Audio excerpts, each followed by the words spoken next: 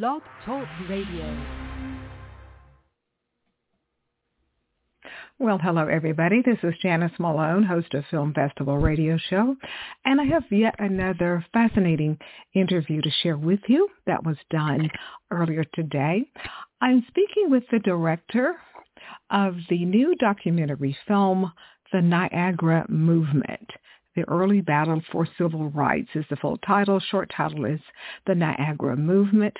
It is directed by Academy Award nominee Lawrence R. Hott, H-O-T-T. And this documentary will be premiering on Monday, November 6th, 9 p.m. Eastern Time on WNED PBS for viewers in the Buffalo, New York, Toronto area.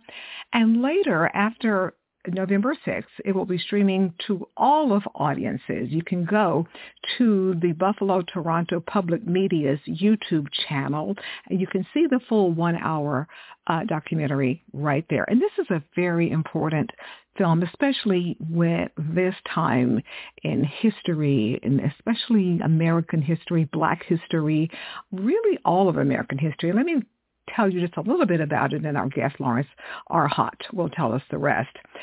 Next, the Niagara Movement, the early battle for civil rights. The film delves into the national crusade that really did shape the civil rights landscape of the 20th century all the way up until today. And as I said, Director, Academy Award nominee Lawrence R. Hott, our guest, is the director of it. And it really explores how the then Black elite society and the early years of the 20th century, three particular Black leaders, sociologist W.E.B. Du Bois, newspaper publisher William Monroe Trotter, and educator orator Booker T. Washington. These gentlemen at that time were the who's who of the beginning of the civil rights movement. This was around 1905 or so. Now, even though these gentlemen, their names became household names, they did not exactly agree among themselves about the different aspects of how the civil rights movement for African Americans should start and how it should be carried out, I should say, not start, but how the civil rights movement and rights and equality for African Americans should be carried out. They just did not agree. Yeah, it's very fascinating. The Niagara Movement only lasted 4 years, but it did help shift national Black consciousness and really place an emphasis on the fight for full and equal rights for Black Americans. The Niagara Movement also led to the founding of the NAACP. It was the impetus for the organization to be founded by W.E.B. Du Bois and other activists in 1909. So the lasting effects of the Niagara Movement, again, it really led all the way up until now to a lot of the causes and a lot of the organizations that have fought and are still fighting for civil rights for everyone, minorities in particular. So again, the film will be shown on Monday, November 6th on the PBS WNED for viewers in the Buffalo, Toronto area. And then it starts at 9 p.m. and it will be streamed after the 6th for national audiences on the Buffalo, Toronto Public Media's YouTube channel. And if you'd like to get even more information about the film, go to their website, theniagaramovement.org, for more information. There are major educational resources, bonus materials, especially if you are in the teaching educational field, information on Twitter, formerly known as Twitter, now X. Information is found on Facebook and Instagram. For Instagram, go to @WNED, as in dog, PBS. But again, just go to the website, theniagaramovement.org. Lots of interesting, helpful, factual information that my guest, Lawrence R. Hott, and I are going to be chatting about that came from the film. So please stay tuned. Listen to the interview. I think you will definitely find some information about it that may hopefully be beneficial to you, especially if you are an educator in the field of teaching or of such. So let's go to the tape. Let's go to the interview. My interview with director Lawrence R. Hott, director of the new upcoming documentary film, The Niagara Movement, the early battle for civil rights. So let's take a listen to it right now.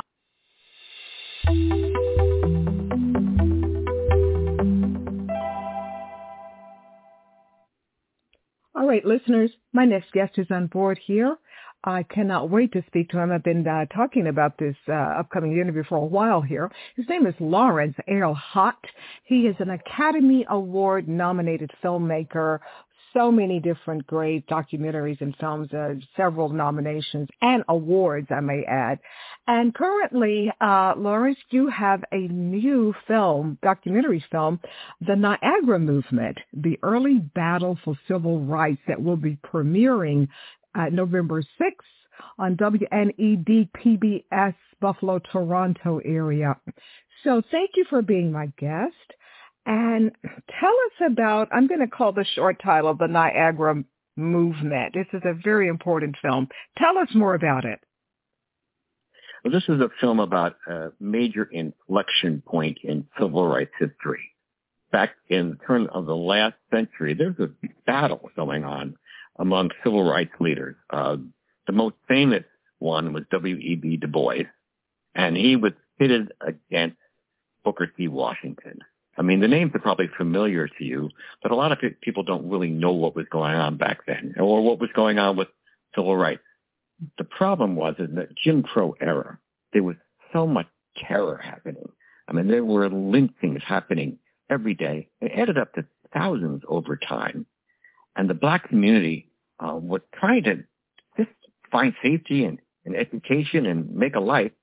And Booker T. Washington was the head of the Tuskegee School in Alabama.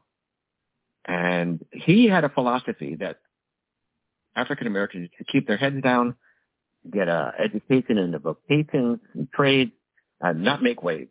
And they would make progress that way. And for a time, the other great leader of the civil rights era at that time was W.E.B. Du Bois, and he agreed with Booker T. Washington, but the lynchings didn't stop, the terror didn't stop, the deprivations, the segregation that prevented people from getting ahead didn't stop. W.E.B. Du Bois broke with Booker T. Washington, joined forces with a man named Monroe Trotter, who was a real radical, a firebrand out of Boston, and these guys formed the Niagara Movement. And it was the first really major national civil rights movement. At the time, it was mostly men. Well, in fact, it was all men, adamantly all men.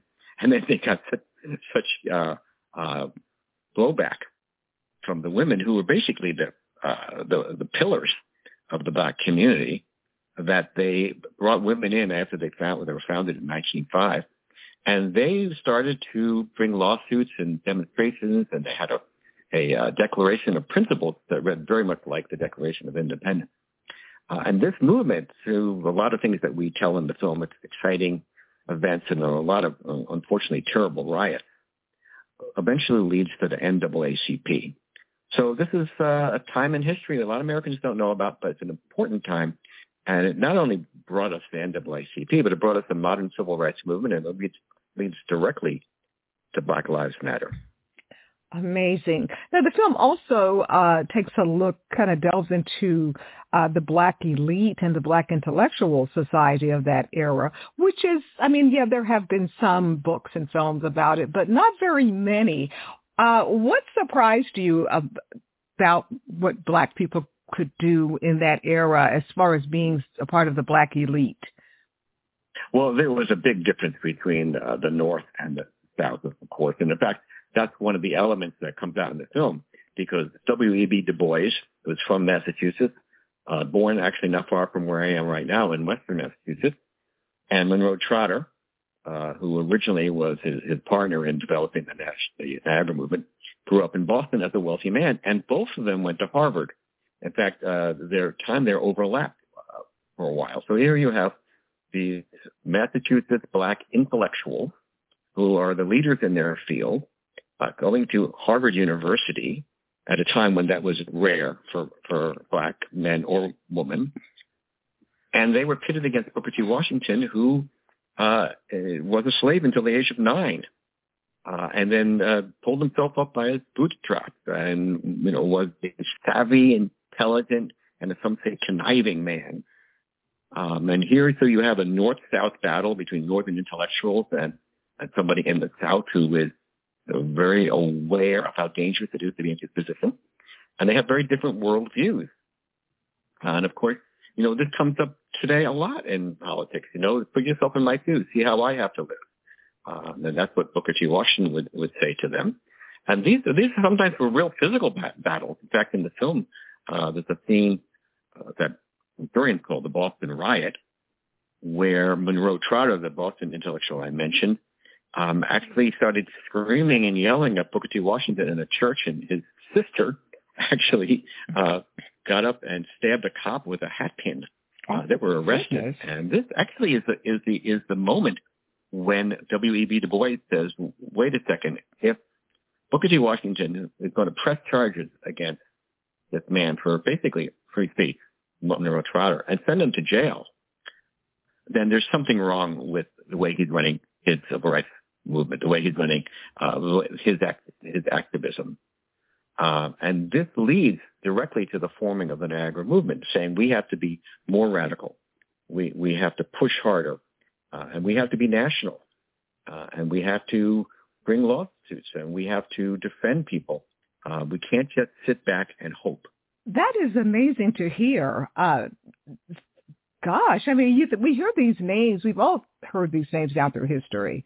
And to think that there was a divisiveness in the ideologies of how this whole racism thing should be dismantled among them. But I never thought about there could have been some actual physical violence. That's interesting. Yeah, well, it was always very tense between them.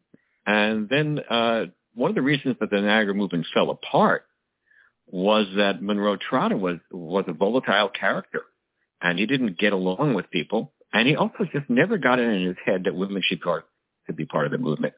And as we say in the film, there's a woman in the film named Tammy Fletcher, an historian who studies this, says, how could you leave out 15,000 women that were members of the National Colored Women's Association? This is the backbone of civil rights at the time. Why would you leave them out? It's like leaving money on the table. You have power right here in your pockets. And Monroe Trotter just never understood that. And each of these people goes on. They continue on in their lives for a while. Monroe Trotter is actually more famous for having opposed the screening of Birth of a Nation in Boston. And W.E.B. Du Bois lives until 1963. In fact, he dies the night before the March on Washington. And at this point, he's been basically thrown out of the civil rights movement for proposing communism and goes to Ghana. So the strife in the civil rights movement, was always there. There's always internecine battles in any group of people, but this is particularly interesting because these guys were the leaders. They were the intellectual basis of the civil rights movement. One of the stories in the film we tell is about the person that they brought a lawsuit for, which was Barbara Pope, who refused to move to the back of a train. She's an early Rosa Parks, and I think people have started to, when they learn about Rosa Parks now, they start to realize she was the one we know and got the most publicity in the 50s, but there were many other people who were Rosa Parks.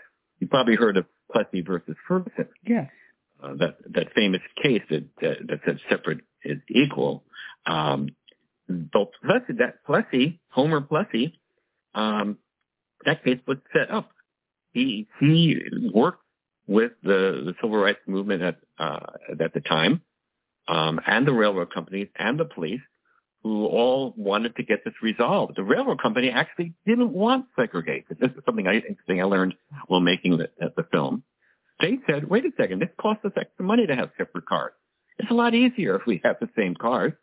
And so they wanted Plessy to win, oddly enough.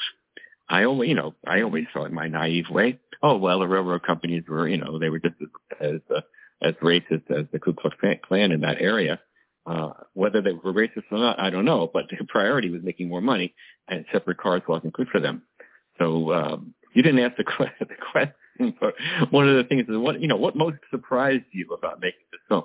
Well, there were things about what was happening at the time, particularly in the lawsuits, that I had no idea that the echoes of those lawsuits came over and over and over again. And the most important one is Brown versus Board of Education, which you could draw a straight line from that case, and the people brought that case right back to the Niagara movement, bringing a major case about whether separate is equal on the trains of Virginia. Did outside people, non-Black people, did they know about the divisiveness that was going on among the Niagara movement leaders? Or what? That's an excellent question. One other thing that surprised me about the film that goes right to that question you asked is about the Black newspapers.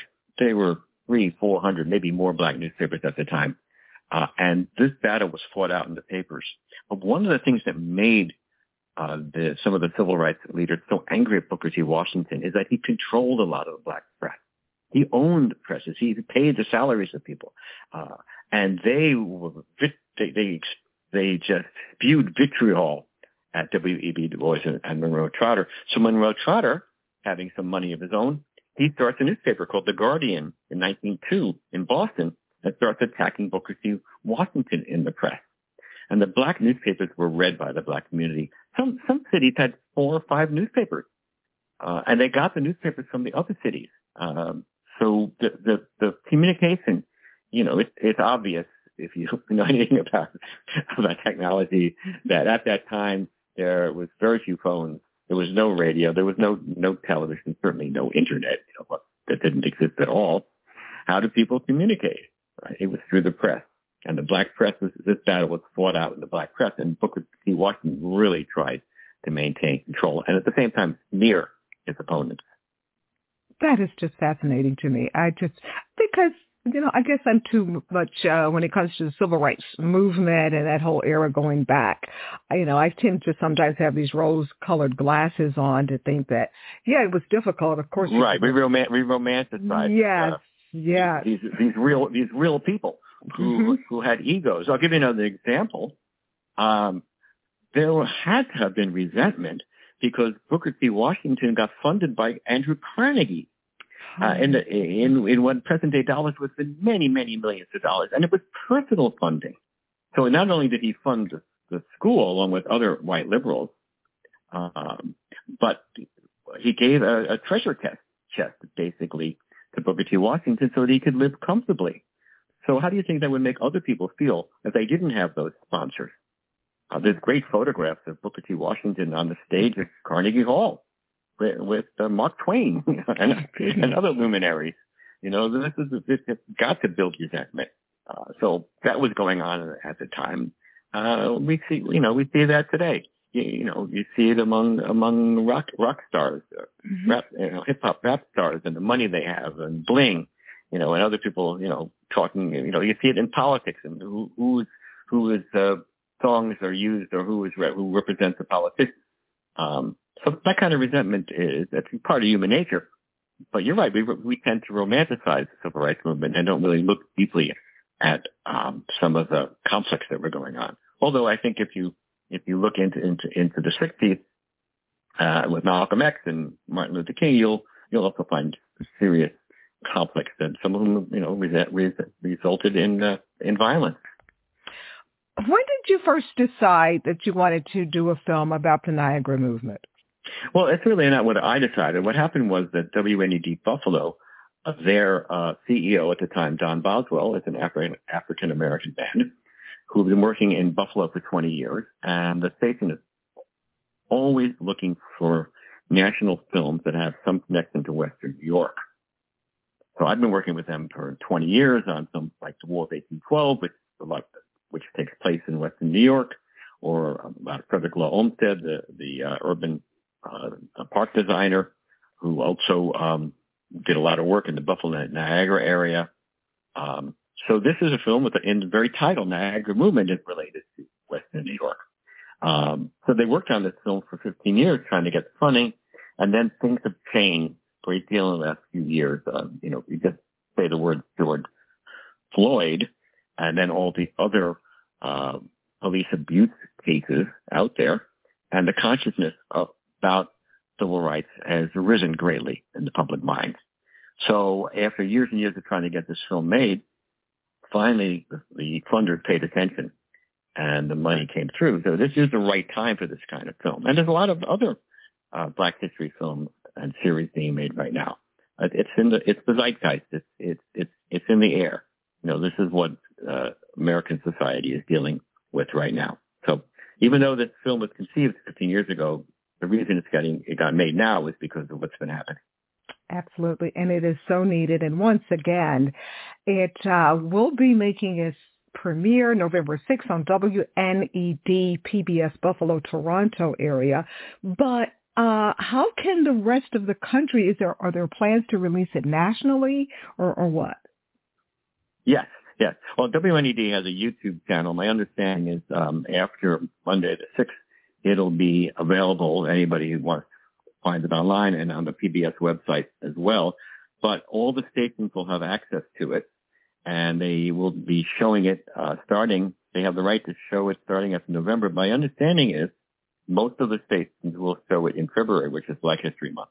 Oh, good. So that'll be in 2024. Okay. But people around the world can see it on the YouTube channel starting next week. Well, I'm a YouTube junkie. I need to go to a self-help program about my addiction to YouTube, but I really do. And then I also want to mention that the film has its own website, the Niagara Movement.org, and more information there. So yes, there's a lot of information for educators, people in the classroom. So this is, it's ideal for teaching this history, and it's an hour long, which is the digestible amount. For sure. Well, Lawrence, tell us, what's your next project? Are you already working on it or what? Well, actually, I'm very involved with consulting on a variety of films, and I am on the board of a film school where we help teach people how to do this kind of work, how to do socially conscious films and films about the environment, films about communities. So my next project is actually working with younger filmmakers and mentoring people. Oh, that's wonderful. So I've gotten to that stage in life where it's time for me to do that. That is wonderful. It's the ultimate give back, so to speak. I hope excellent. So. Excellent. So I really highly encourage people. Let me ask you this last question. This is really the last question. Yeah. Why should non-Black people watch the Niagara Movement? Well, for one thing, we all live together in this country, right? This affects everybody. Civil rights is not just for people of color, right? It's for all of us. Our history is intertwined completely. So we're diminished if we don't understand the history of other people's struggles. They're part of our own struggle. Also, it's just important to understand what happened before so we understand what's happening now. I think if Americans knew it came during the post-Reconstruction era of the rise of the Ku Klux Klan, the number of lynchings across the country, and how terrified and how horrible this was. This is truly what influenced the Niagara Movement, because they looked out, particularly W.E.B. Du Bois and Monroe Trotter, looked out at what was happening across the country with information that was, a lot of it supplied by a Black woman, Ida B. Wells, and saying, we can't let this stand.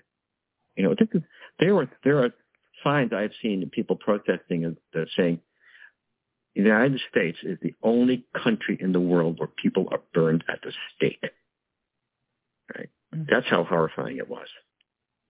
So if you don't know that history as a white person, how are you going to understand the anger and the rage and the reason we have to continue to struggle? That is just still shocking just to hear, just to listen to that statement of truth, because it was fact. It happened.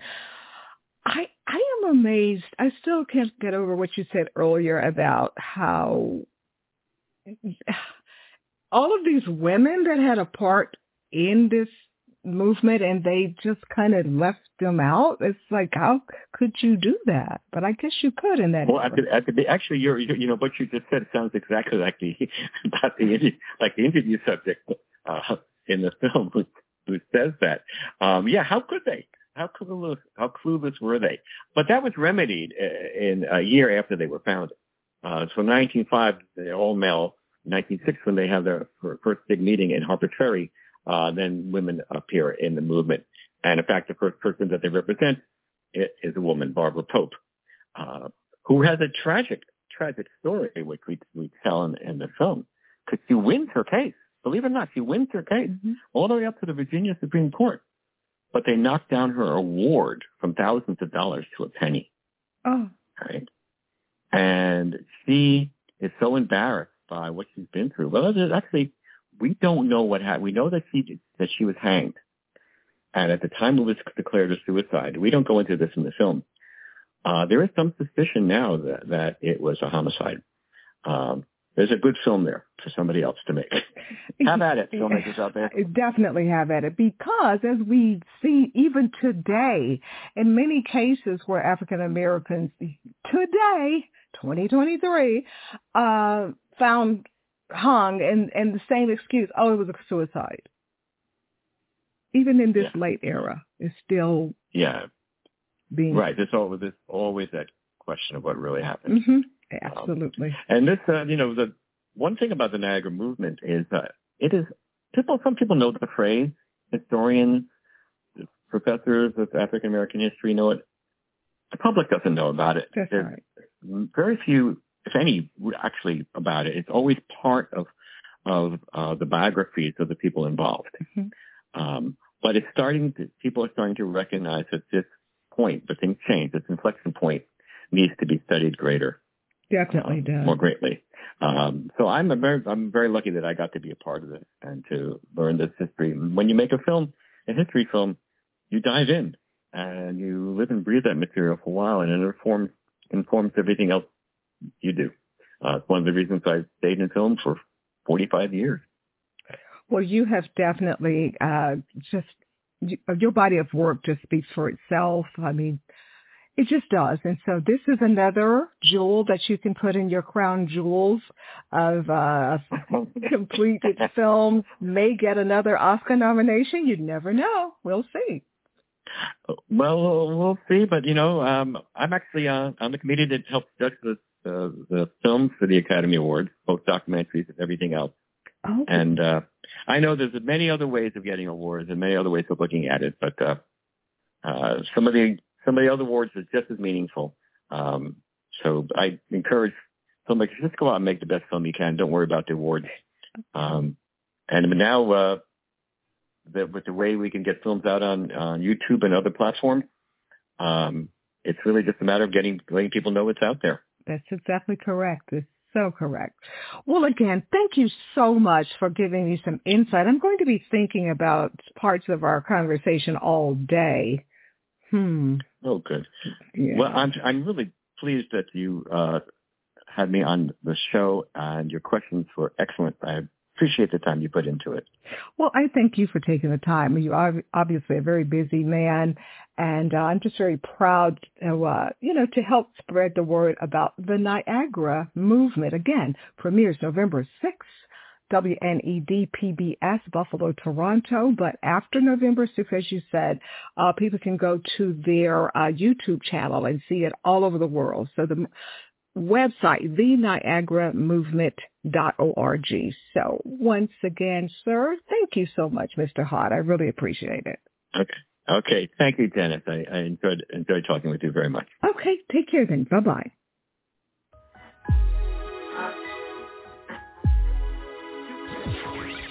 Thank you for listening to another edition of Film Festival Radio with your host, Janice Malone. Be sure to download this and other episodes at filmfestivalradio.com.